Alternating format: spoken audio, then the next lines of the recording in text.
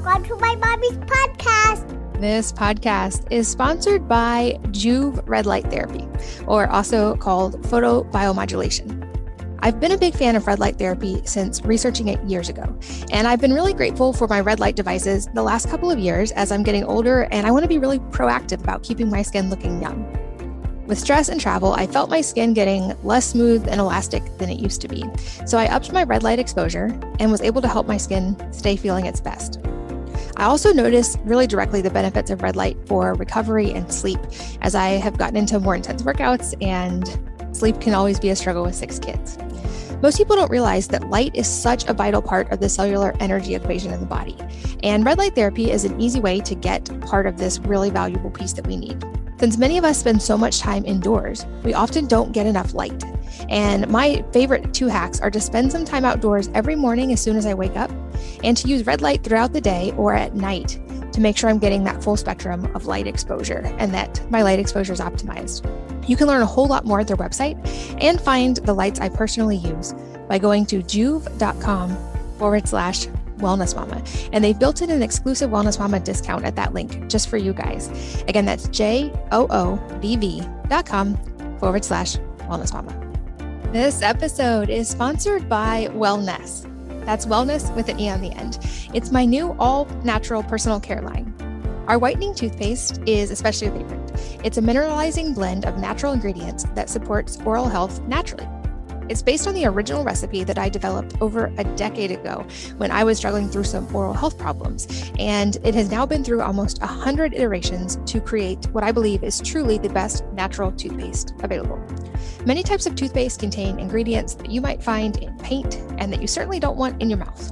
But ours is enamel friendly and oral biome friendly so that you can keep your teeth and your gums happy all day long and all night long. Check it out and learn more about our whitening toothpaste and all of our products, including our natural hair food, at wellness.com. That's WELLNESSE.com. Hello and welcome to the Wellness Mama podcast. I'm Katie from wellnessmama.com and wellness.com. That's wellness with an E on the end. And in this episode, we go deep on the topic of intermittent fasting for women and what makes women specifically unique when it comes to fasting. I'm here with Cynthia Thurlow, who is the CEO and founder of the Everyday Wellness Project. She's also a nurse practitioner and a globally recognized expert when it comes to intermittent fasting and nutritional health. In fact, she has a TED Talk on intermittent fasting and as a transformative technique that has been watched over 8 million times. So in this one, we go really, really specific on the differences between fasting for men and women and how to navigate that to optimize it without stressing out your body. Some really important reasons to stop snacking, even if you're not going to get into fasting. The importance of hydration and electrolytes all the time, but especially during fasting.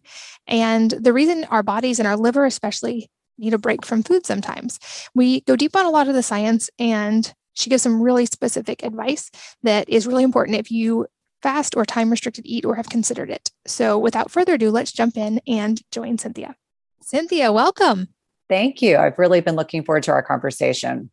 Me too. And thank you for being here. This topic is so important. I think there's so much information out there about fasting. And just like the majority of medical studies, a lot of the research done on fasting is done on men. And so then we end up with a lot of information that's somewhat unclear or contradictory when it comes to women and fasting.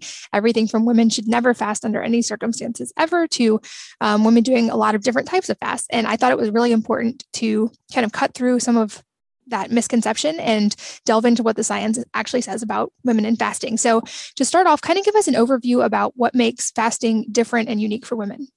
Yeah, it's a great question and a really important one. And I like to always explain that women are not many men. And so we can't have the same principles.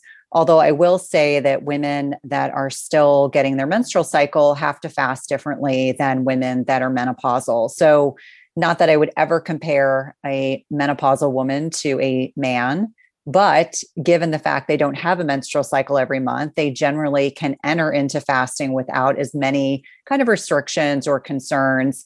But certainly for women that are still getting their menstrual cycle, I would say younger women under the age of 35, I definitely tend to be a little bit more careful, conscientious, and explain to them that the first 3 weeks of their menstrual cycle, from the time that they start bleeding until they're about 5 to 7 days out from their next menstrual cycle, they generally have a lot of flexibility. And so really remaining attuned to, their energy levels, their sleep patterns. I do like to think about the menstrual cycle as a barometer for whether or not their body perceives that this is too much stress. And obviously our bodies, when we're still at peak fertility years, are really attuned to this very delicate balance between progesterone and estrogen, and the perception of, is our body in the right place to be able to conceive a child, carry a child to the end of a pregnancy. And so oftentimes if a woman, for example, is very lean, still at those peak childbearing years, I will caution them about doing daily fasts. I will encourage them not to fast the 5 to 7 days preceding their menstrual cycle. And for women that are a little bit older, getting closer to being a bit more mature, I would say north of 35 and 40, where they're in their perimenopause years, the 5 to 7 years preceding menopause.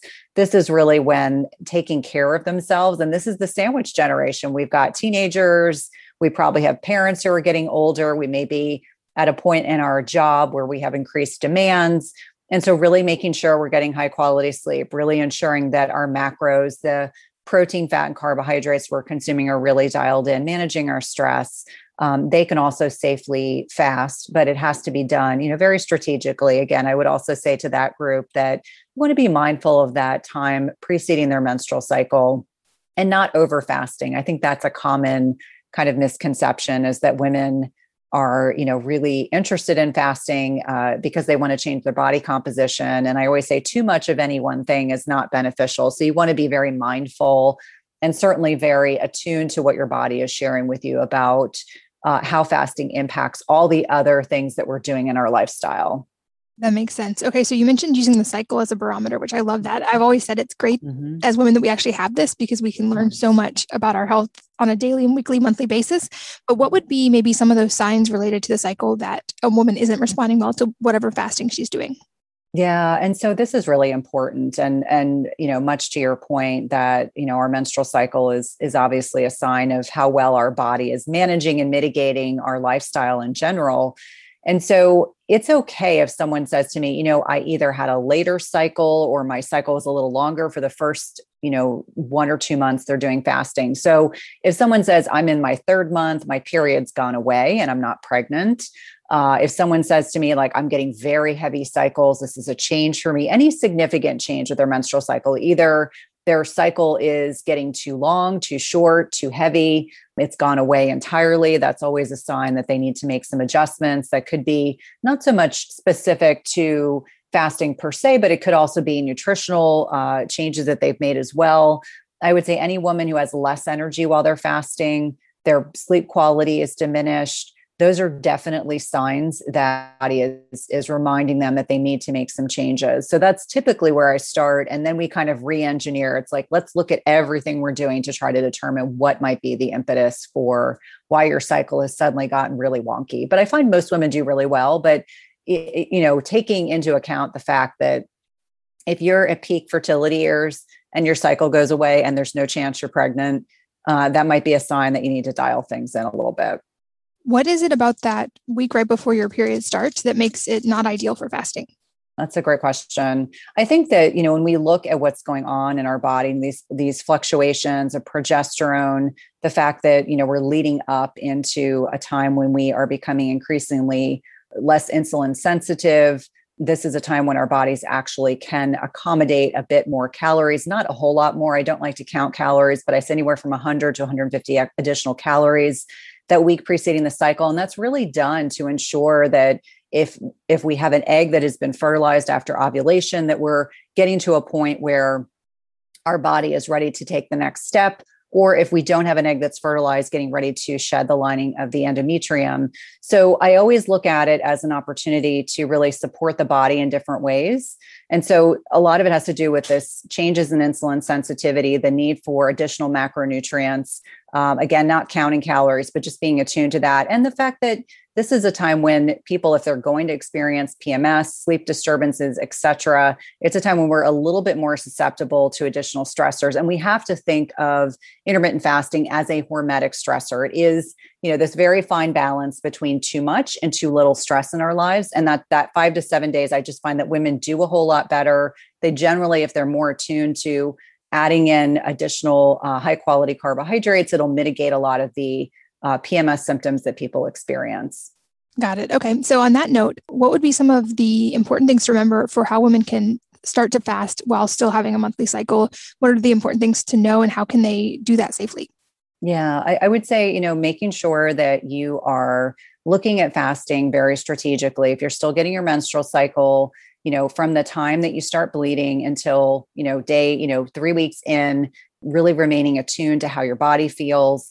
I would say starting with removing of snacking. We're a society that's largely conditioned to eat and snack throughout the day. So the first step is to stop snacking. And then the next step is really to ensure that your macronutrients, so when you're putting together your meals, whether it's breakfast, lunch, or dinner, that you're putting together focused on protein, healthy fats, and they could be incorporated together if you're having some animal-based protein, and then being very strategic with your carbohydrates. I'm not anti-carb, but I do like people to consume root vegetables, if you tolerate grains, low glycemic berries over a lot of the prepared foods like breads and pastas and, cookies and cakes and things like that. So really being diligent about ensuring that you put those macros together, making sure you've got plenty of hydration. This is oftentimes overlooked. Hydration with electrolytes is absolutely critical if you're going to even think about fasting.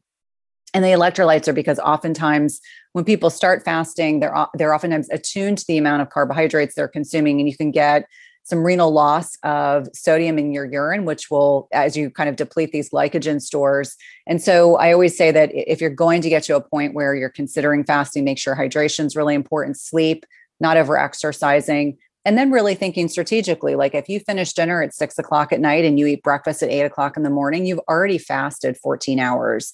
And for many people, not eating after dinner, not snacking all day long is really a huge change. So really giving yourself grace to recognize that it may take, 3, 4 to 6 weeks till you get to a point where you really feel comfortable, and then slowly opening up that fasting window. Now, getting back to women that are at their peak childbearing years, I really encourage them, you don't have to fast every day. We know based on study research that even fasting 2 days out of the week confers a tremendous amount of benefits. For the women in perimenopause and menopause, they may have more flexibility to be able to fast daily.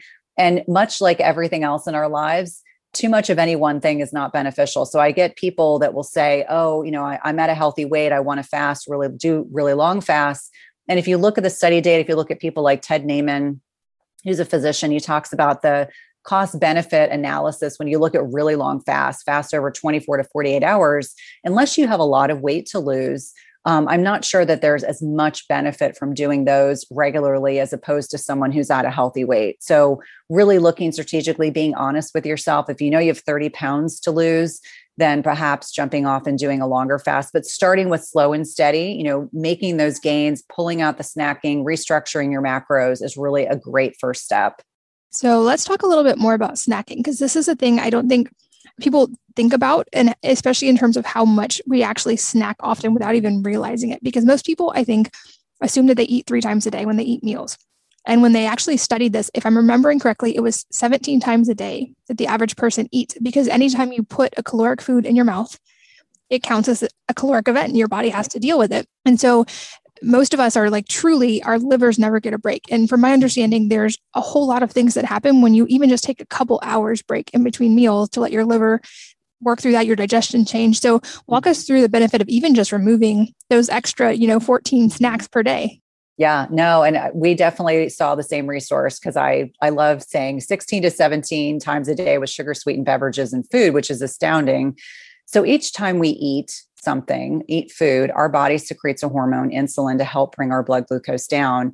And so when insulin is up, you are not in a position to burn fat. And so we want to keep our insulin levels low. So if, for example, if you eat 16 times a day, your body is secreting insulin and it's probably staying elevated. And insulin is a fat storage hormone versus if you have 3 meals a day and you're not drinking sugar sweetened beverages in between your meals, your blood sugar will rise in response to food. And certainly it's dependent on the types of foods that you're eating. Insulin will help bring it back down, but insulin will remain at lower levels. And when insulin is low, we are able to, in most instances, tap into using fats as a primary fuel source to keep our bodies, well fueled.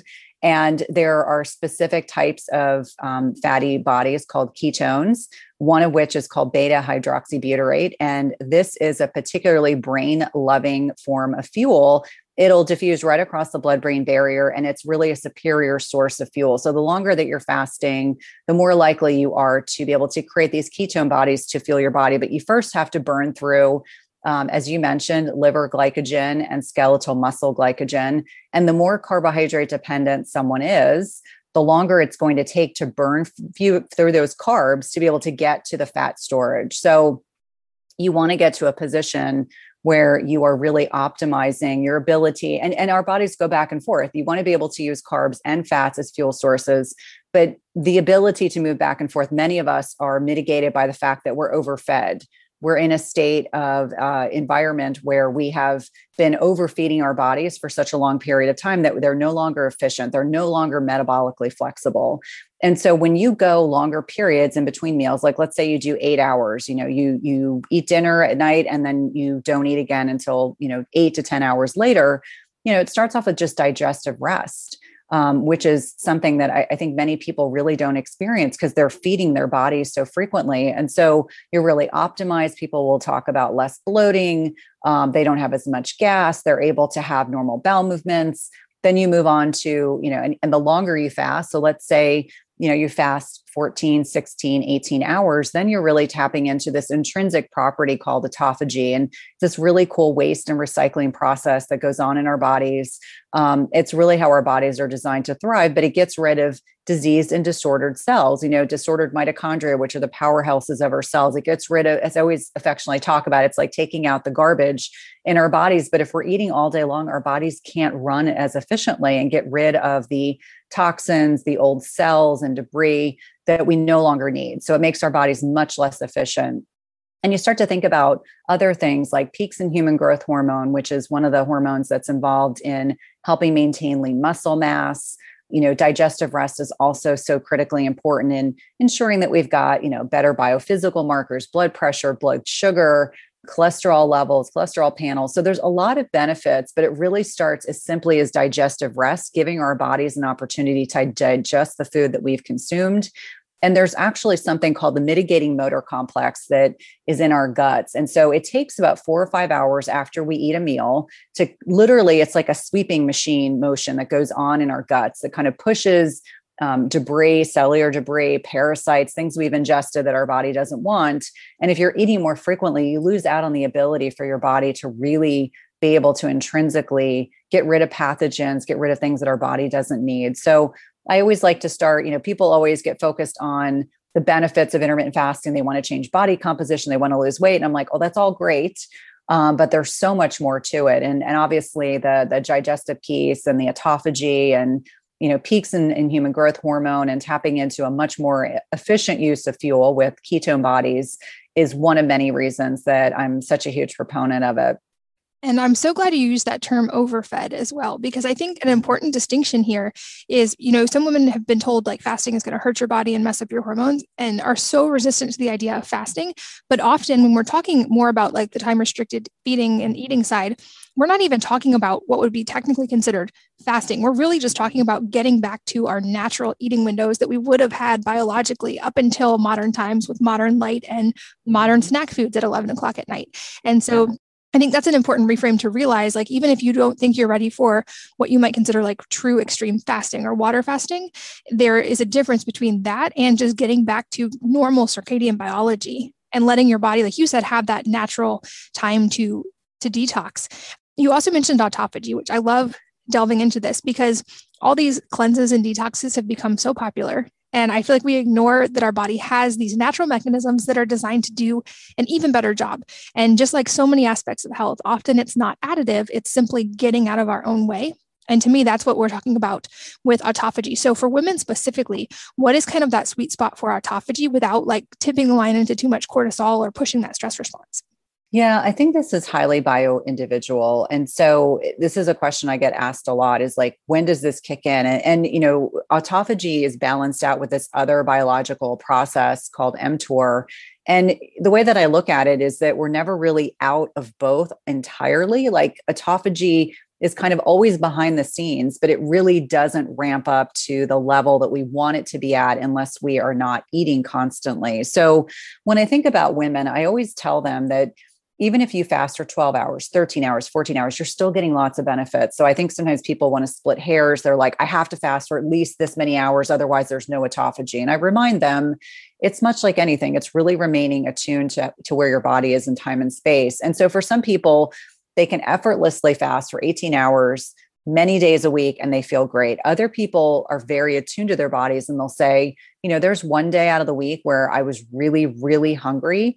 And so I'd only been fasting for 15 hours and I broke my fast. And I was like, that's fine. Actually, I prefer you do that than to suffer through, several hours of being miserable. And for me, I wear a continuous glucose monitor and a lot of my patients do as well. And I'll say to them like, if your blood sugar is 64 and you're really hungry and you're getting cold, go eat. You are not going to get a medal for fasting the longest. Like that's not the perspective that we're trying to come from.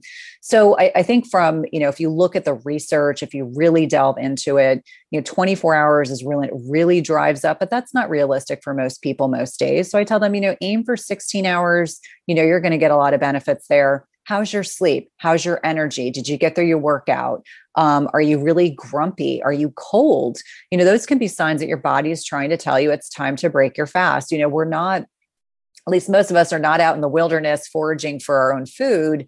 We have the ability to either go to the farmer's market, go to the grocery store, open up our refrigerator, and you can certainly, break your fast earlier. So I think a lot of what I try to instruct and teach people to do is to really remain attuned to their bodies.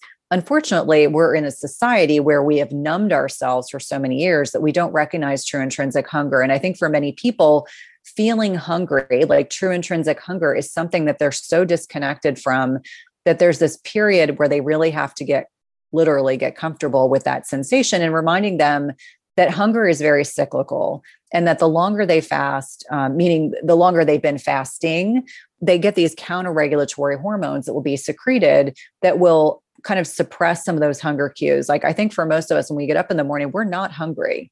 And so it's maybe a few hours later that we'll get a grumble in our stomach and we're like, okay, let's have some water. Let's, get some coffee, some green tea, and then go about our days. And I think that's clearly how our bodies are designed to thrive. We're not designed to get up, shove in a donut and then, get this huge insulin spike and blood sugar spike. And then it comes back down, they get hypoglycemic, and then they're searching for like the next sugary food they can eat. And they start this vicious cycle throughout the day. Absolutely. And that concept of learning hunger is so important. Like you're right. I know especially because one of the times you should not be fasting is during pregnancy and nursing. And I had been pregnant and nursing for 9 years straight. And so I had kind of not learned those natural hunger cues for a long time, because obviously in that point, it is very, very important to fuel your body. And you have a baby sitting on your stomach, so you don't ever really feel hungry the same way. And when I started intermittent fasting, I got to learn what that feeling was. And you do, like you said, you get used to it, and then it becomes a really important cue. And I'm really glad you also talked about people listening to their bodies, because if you had a really bad night's sleep and you were up with a baby and you already know your glucose response is going to be out of whack because you didn't sleep well and you're hungry at 9 a.m. and you want to eat protein, then absolutely you should listen to your body and do that. Especially, if you've got all these lifestyle factors like kids running around and you're taking care of other people. I would love for you to talk more about what are some of those lifestyle factors to pay attention to if we're going to fast. Like what cues should we be paying attention to know when fasting is better or worse on a given day? Yeah, I want to acknowledge that you mentioned not fasting while pregnant and breastfeeding, because this is really critically important. It's really the one time in our lives where we are nourishing and growing another human. And I just see a lot of misinformation on this specifically. So I'm so grateful that you brought that up, because I'm completely in alignment with that as well. But things that I instruct people to really be mindful of: if you're tired, like if you wake up from sleeping all night long and you get up and you're exhausted, you need to remain really attuned to that. If you don't have the energy to get through a workout, if you, the menstrual cycle changes that we kind of alluded to, certainly if your hair is falling out, if you are noticing that, you're cold all the time, and that could be just related to low blood sugar. It could be an underactive thyroid. There are a lot of different things, but it could be a sign that something else is going on. I generally don't suggest fasting for people that have a disorder, an active disorder relationship with food, whether it's binge eating, anorexia, or bulimia. Obviously, there are definitely individuals that are working concurrently with a very talented therapist. And so that is very different. But I do find that sometimes it can trigger those tendencies. So people will say, I'm binging every time I break my fast. And if it's not just a once in a while thing, that might be a sign that it's just their body is, we have this amygdala. And so the lizard brain overrides our prefrontal cortex. And that's why their body is literally like food scarcity. I need to eat all the things. So really dialing back, and maybe just fasting for a shorter amount of time. I think about those that are underweight. Maybe someone's recently been sick or been in the hospital.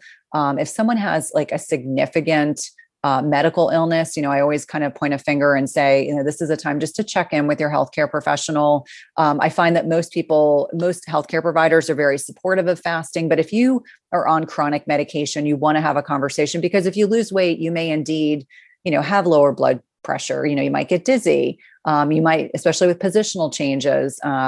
If someone's diabetic, they may need an adjustment in their medication. So, really having those conversations. And again, I find that most healthcare professionals are very supportive. I don't think in most instances, I've had any issues with shared patients having issues, but, really thinking about just very basic things: dizziness, lightheadedness, especially with positional changes, making sure you're staying really well hydrated, changes in your menstrual cycle, energy issues, poor sleep. That's one thing that I see with a lot of people, not just women, but also with men. If suddenly like you can't sleep through the night, that's not a good sign, because we know, as you already alluded to, that if you get less than 6 hours a night of sleep, it dysregulates your blood sugar, your cortisol, leptin, and ghrelin. You're not going to crave broccoli. You're going to crave junk, because your body is looking for a compensatory ability to, regulate what the high quality sleep that your body really wanted.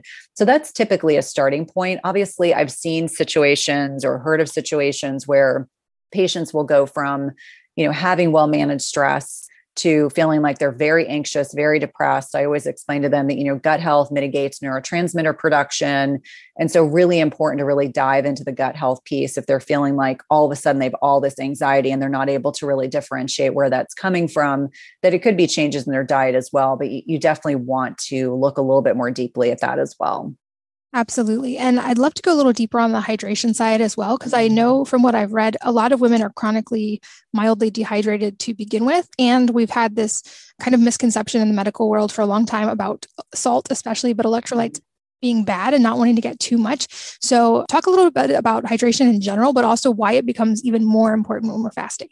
Yeah, no, I love this topic. I worked in cardiology as an NP for 16 years. And so I'm super savvy with electrolytes. So the hydration piece, absolutely. By the time we get thirsty, we're already dehydrated. And most people don't drink enough water. In fact, I think the statistic I read was that the average individual drinks very little water throughout the day. It's generally caffeinated beverages, which oftentimes will dehydrate us further, sugar sweetened beverages, and the sugar will dehydrate us further, or it's alcohol, given the last, 16, 17, 18 months, certainly with more stress. So really focusing on half your body weight in ounces of water a day minimum. If you're only doing 20 to begin with, slowly increase it to 30. The added benefit is that when you add electrolytes, your body will hold on to a bit of more of the water. So you'll actually retain water, not in the way that you're going to be having a lot of swelling or edema, but we recognize that most often when people are fasting, they will lose serum sodium, so salt, through their urine. And no, salt is not all bad. In fact, we could have a whole separate conversation on the fact that we need more salt in our lives, and salt and chloride, magnesium, potassium in very specific amounts. Unfortunately, there's a lot of fear mongering about electrolytes, but they are involved in nearly every biological process in our bodies, including action potential, membrane potentials, communication between cells, smooth muscle relaxation. And I do find that sodium and chloride are obviously a little bit separate. But if you can get your magnesium levels where they need to be, potassium almost always will also be at therapeutic levels. So finding a high quality electrolyte replacement, obviously during a fasted state, you want something that's unsweetened. There are nice products that are junk free that are out there. There are a couple brands that I generally will, refer people to, that I'll say, if you're going to have a stevia sweetened electrolyte, these are a couple brands that are clean. You really want it to be minimal ingredients. You don't want to be consuming sugar sweetened beverages while fasted. I am absolutely a proponent of the fact that there's something called the cephalic phase insulin response. And that is in response to something sweet on our tongue, our body will prepare itself for food coming. So when people will say, oh, well, stevia based on studies is, completely fine to take while fasted, I always remind them, like, I don't know about you, but if I drink something sweet or my body perceives I'm going to eat something sweet, I'm fairly confident that physiologically my body is preparing itself for food. So, just really being mindful, and it doesn't have to be, sometimes people really want to start with something as simple as Himalayan sea salt in their water, not so that it tastes like the ocean, but a couple sprinkles of Himalayan sea salt is a really easy way to start. You can throw that into a 20 ounce of water, glass water bottle. I'm a huge proponent of visual cues. If people are struggling to remember to drink, it's like, okay, I weigh X pounds. If I need half of that in ounces of water a day, I need to drink 3 of these a day, and just sipping it throughout the day. It doesn't have to be, guzzling it all at once. And I find when people add electrolytes to their water, not only do they feel better cognitively, they sleep better, they have less headaches, they're able to, go to their gym or whatever kind of exercise they're doing. It's very humid in the part of the country that I'm in right now. So there's a lot of sweating that goes on. I have to remind my teenagers to drink more water, even though they don't want to. But it's a good habit to get into. In wintertime when the heat's on, it's very dehydrating as well. So really being cognizant of the quality of salt that you are utilizing, and processed salt, the salt that's used, the iodized salt that's used in the processed food industry is very, very different than sea salt, Celtic sea salt, Himalayan sea salt, the kinds of salts that we're talking about. And I don't want people to be fearful of salt. I think that's been a really terrible misnomer. There's certainly, there was a lot of misinformation. I didn't know that I was sharing it at the time with my cardiac patients, but I do like to remind people now that we should not be fearful of salt. Salt is designed to not only make our food taste better, but to light up our taste buds. And if you're using really high quality salt, you need very little amounts. It's very, very flavorful. Yeah, absolutely. And I think another important point here too, when it comes especially to women in fasting that isn't talked about enough, is the idea of refeeding and being intentional about fueling when you are eating, which also I think helps break that like deprivation mindset that a lot of women have when it comes to food.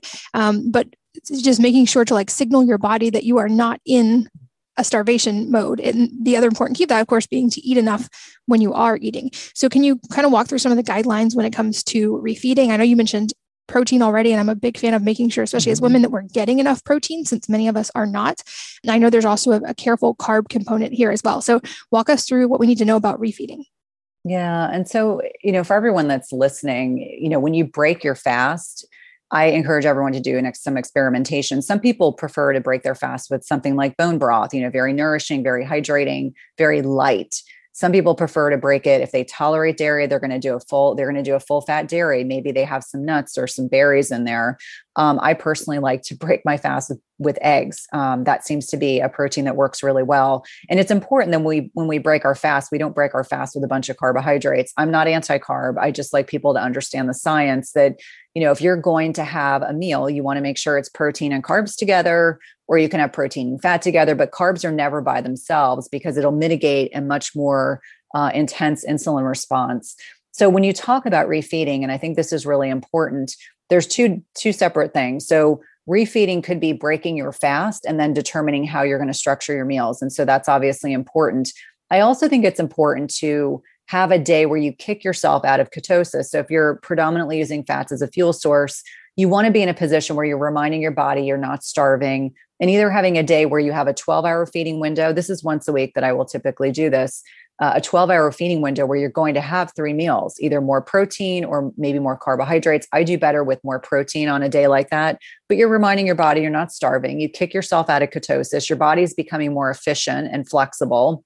But as it pertains to most days that I'm fasting or I'm instructing people to fast, really thinking strategically about protein, ensuring that every meal has got depending on whether it's beef or pork or chicken or fish or whatever it is that you enjoy, eggs, protein is the most satiating macronutrient. We really want to be aiming. I always say you want to be thinking about 30 to 40 grams of protein in a meal at a minimum, because that will help with satiety, hunger. Protein, you want to hit these certain values to ensure you're hitting muscle protein synthesis. One of the things that I've become more aware of as I've been getting more mature. I was just talking to someone this morning and I said, I think that's the new term I'm going to use, more mature. As I'm getting older, really thinking strategically about muscle protein synthesis. And the way to go about doing that is getting enough protein into your diet so that you can really generate healthy muscle tissue. The more muscle tissue you have, the better glucose disposal you have, the more insulin sensitive you will be, which is what you want to aim for. So when you're putting meals together, thinking about that type of protein. And sometimes in some instances, if you have a piece of salmon, it already has plenty of healthy fats. So you don't need to add, like half a avocado. You don't need to add 5 handfuls of nuts. You don't need to add, 5 pats of butter. And then thinking about primarily non-starchy vegetables as a good starting point. I eat a lot of salad with my protein. That seems to work really well. Being strategic about non-starchy vegetables. Your body needs the protein, fat, and fiber, really critically important. And then when you're thinking about carbs, depending on what life stage you're in, if you are breastfeeding, if you're pregnant, obviously you want to be you have more ability to tolerate more carbs. If you're north of 45, if you're menopausal, your carb portions are going to be smaller. That is, we know we become increasingly more insulin resistant as we get older. Part of that's related to less muscle mass, which is why it's so important to consume plenty of protein to, maintain that muscle mass and lift weight. So really thinking strategically about your meals. And the question I always get, well, do I ever eat sweet potato? Do I eat root vegetables? Do I eat grains? Yes, I do, but I generally do it on days where I've worked out a particular way. I've lifted weights. I've had a more intense day. A lot of other days I'm generally low carbish. And this is not to suggest that everyone that's listening has to be low carb or ketogenic. That's not what I'm saying. I think we just have to be mindful and strategic about our carbohydrates. We are a culture that has oftentimes too much focus on carbohydrates, not enough on those healthy fats and protein and fiber. And so really thinking about carbs last, like really genuinely thinking about that carb piece last. Not that it's not important. Each one of us has a different carb tolerance. If you're wearing a continuous glucose monitor, you can monitor your response. Or if you're using a glucometer, you can monitor that response. Or some people are very attuned to their bodies and they can tell when maybe they've had too much carbohydrate because they can feel their blood sugar go up, or maybe they get sweaty, or they have that dip where their blood sugar goes up and it comes down and it crashes. So a bit of experimentation to find out what works best for you and your body. And then just being open-minded. I always say to people that the one thing I've learned is to expect the unexpected, that maybe what worked for me 2 years ago doesn't work for me now. And that's totally okay. Yeah, definitely important to remember. This podcast is sponsored by Joovv Red Light Therapy, or also called photobiomodulation. I've been a big fan of red light therapy since researching it years ago, and I've been really grateful for my red light devices the last couple of years as I'm getting older and I want to be really proactive about keeping my skin looking young. With stress and travel, I felt my skin getting less smooth and elastic than it used to be, so I upped my red light exposure and was able to help my skin stay feeling its best. I also noticed really directly the benefits of red light for recovery and sleep, as I have gotten into more intense workouts and sleep can always be a struggle with 6 kids. Most people don't realize that light is such a vital part of the cellular energy equation in the body. And red light therapy is an easy way to get part of this really valuable piece that we need. Since many of us spend so much time indoors, we often don't get enough light. And my favorite 2 hacks are to spend some time outdoors every morning as soon as I wake up, and to use red light throughout the day or at night to make sure I'm getting that full spectrum of light exposure and that my light exposure is optimized. You can learn a whole lot more at their website and find the lights I personally use by going to joovv.com/Wellness Mama. And they've built in an exclusive Wellness Mama discount at that link just for you guys. Again, that's joovv.com/Wellness Mama. This episode is sponsored by Wellness. That's wellness with an E on the end. It's my new all-natural personal care line. Our whitening toothpaste is especially a favorite. It's a mineralizing blend of natural ingredients that supports oral health naturally. It's based on the original recipe that I developed over a decade ago when I was struggling through some oral health problems. And it has now been through almost 100 iterations to create what I believe is truly the best natural toothpaste available. Many types of toothpaste contain ingredients that you might find in paint and that you certainly don't want in your mouth. But ours is enamel friendly and oral biome friendly so that you can keep your teeth and your gums happy all day long and all night long. Check it out and learn more about our whitening toothpaste and all of our products, including our natural hair food, at wellness.com. That's WELLNESSE.com. You also mentioned, obviously, the differences with women after menopause. So for anyone who is listening who's in that phase of life, I would guess there's more leeway with fasting, but what do women need to know in that phase?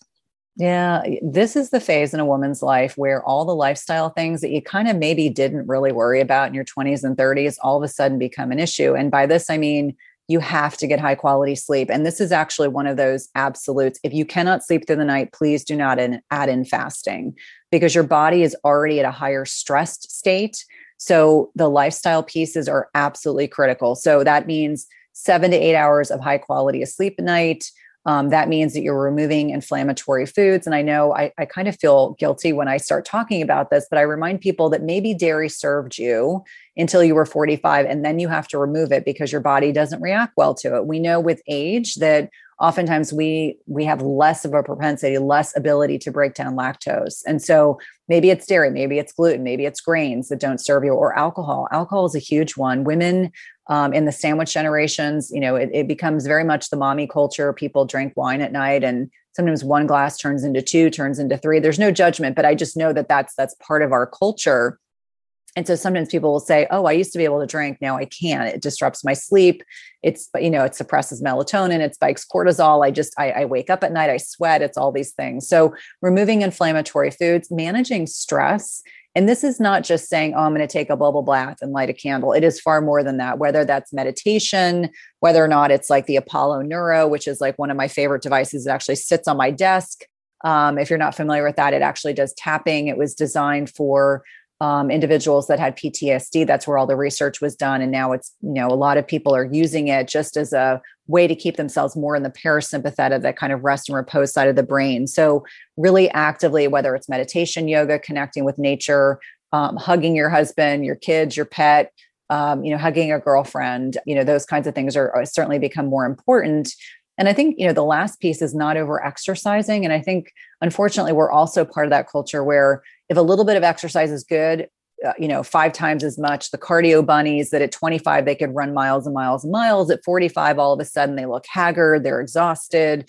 Much more important to lift weights and to do kind of a low impact, whether it's walking or Tai Chi or just something that's kinder to your body. So menopausal women don't have as much hormonal fluctuation week to week, day to day, as they did when they were still cycling. And so they do get a little bit of flexibility there, but the lifestyle piece becomes critically important if they want to do well, as well as the macros. Because when someone says to me, I don't sleep well, I crave sugar constantly, I'm exhausted, I'm like, that is not the right time to add in intermittent fasting. That will just be way too much for your body. Yeah, absolutely. And I think that's the confounding factor that relates to all of these is we have to figure out how to deal with stress, because stress, like you said, is a time when you should not be fasting if it's just going to add stress to your body. And we know that stress has reached epidemic proportions in our society, especially for women. And so that's a very important key that can make a tremendous difference between fasting and doing well and fasting and really stressing your body out. And so I think that's like such a valuable and important starting point for anybody with this is, deal with those factors so that when you start fasting or when you add any lifestyle change, your body's ready to adapt to it. Because to me, the goal has always been at the end of the day to be metabolically adaptable. And that includes fasting. That includes being able to rotate macronutrients to handle whatever food I do put in my body, but that doesn't work in the presence of a lot of stress. And that was a key for me. It took me a long time to figure out is that when your body, like you said, is in that sympathetic nervous system state, it just isn't going to repair and recover. And anything you add in is just going to add further stress. So I know that's a big topic to tackle, but any just tips or advice for women in getting that part under control so that they can fast more effectively? Yeah, I mean, I would say I think it really starts with, we talk about this fight or flight, the sympathetic nervous system. Most people are sympathetic dominant. They're just go, go, go, go, go, go, go all the time. So I think just giving yourself permission to say no, I think that's something that almost every woman really struggles with because we serve others. We're constantly serving others selflessly. It's the wonderful benefit of being a woman, but it can be a blessing and a curse. So learning how to set boundaries is really critically important.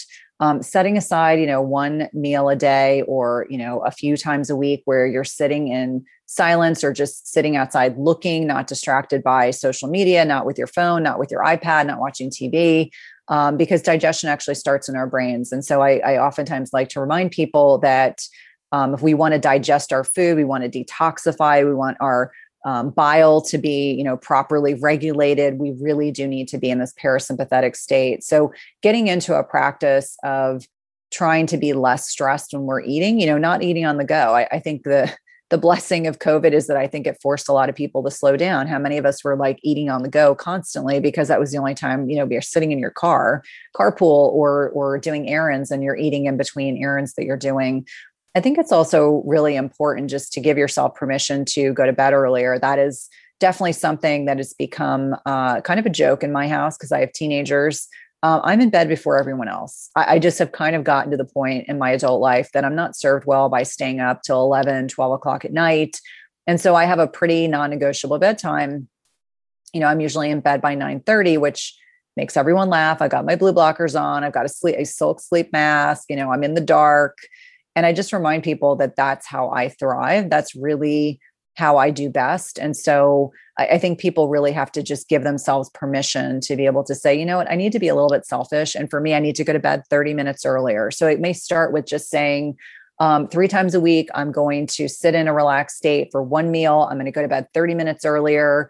Instead of going out and running 5 miles in the morning, I'm going to get outside when the sun is rising. And so we know there are a lot of physiologic benefits with that sunlight exposure without sunglasses on, kind of, getting that circadian rhythm, regulated. We have receptors in our retina that mitigate the exposure to light, kind of reminds our bodies it's time to get up and get moving.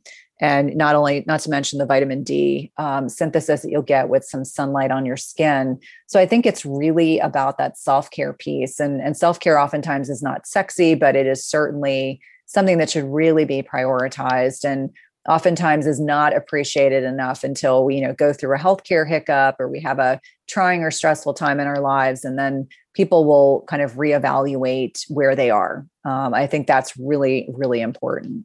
Great tips. I've been taking notes for the show notes for you guys listening, wellnessmama.fm, all the notes there, as well as some links to some of the things we've talked about.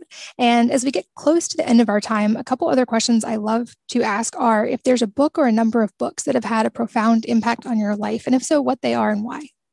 I think the book that really started it all, that really changed the trajectory, not only of my life, but also my career, is a book by Robin O'Brien called The Unhealthy Truth.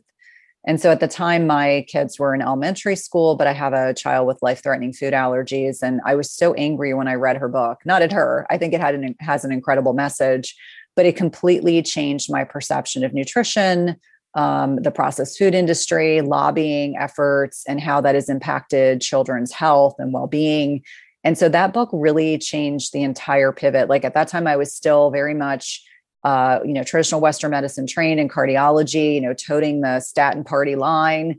And then I slowly started to question a lot. And for me, it was life-changing on every level because we had been living, I felt like, in fear for so many years because of his food allergies. It made us awkward when we would go to family events or go to a restaurant. We'd kind of hold our breath. And when an allergist says to you, grab an EpiPen and pray because his allergies were so severe, definitely not what parents want to hear. So I would say that's absolutely a book that really resonates and stays with me. There's another book called Salt, Sugar, Fat that was written by a New York Times author, writer, really talking about as an expose of the processed food industry. And up until that point, I really had no idea about a bliss point and how they bring in these food scientists to make processed food as hyper palatable and addictive as possible. And I thought, well, my patients don't stand a chance if this is the kind of garbage that is being peddled and being very focused on profits over health.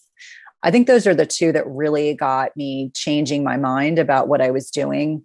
And certainly they're books I recommend often because I think that they can really be profoundly impactful. If people are really trying to get a sense for what's changed in our food, what's going on with the processed food industry, those are two areas. I would say another book that has really made a large impact, which is fairly recent. It's called Metabolical by Dr.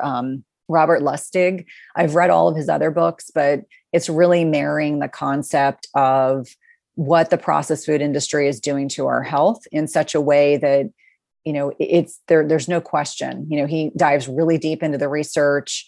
I always say the sign of a good book, from my perspective, is how many pages I have turned over and created highlighter.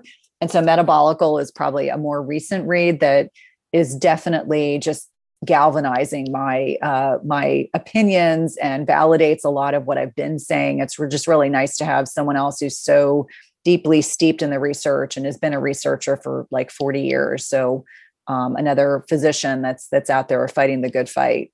Oh, all such great recommendations. Those will be linked in the show notes as well. And lastly, any parting advice and also where people can find you to keep learning from you? Yeah. So parting advice, be kind to yourself. There's a lot of things that Katie and I talked about today. And I remind, like, slow and steady wins. No one's expecting you to listen to the podcast and then want to make 50 changes all at once. I would rather you do one successfully and then peel back another layer. I always use the analogy to an onion. Be kind to yourself, make one change at a time. Small changes add up to huge, huge impact.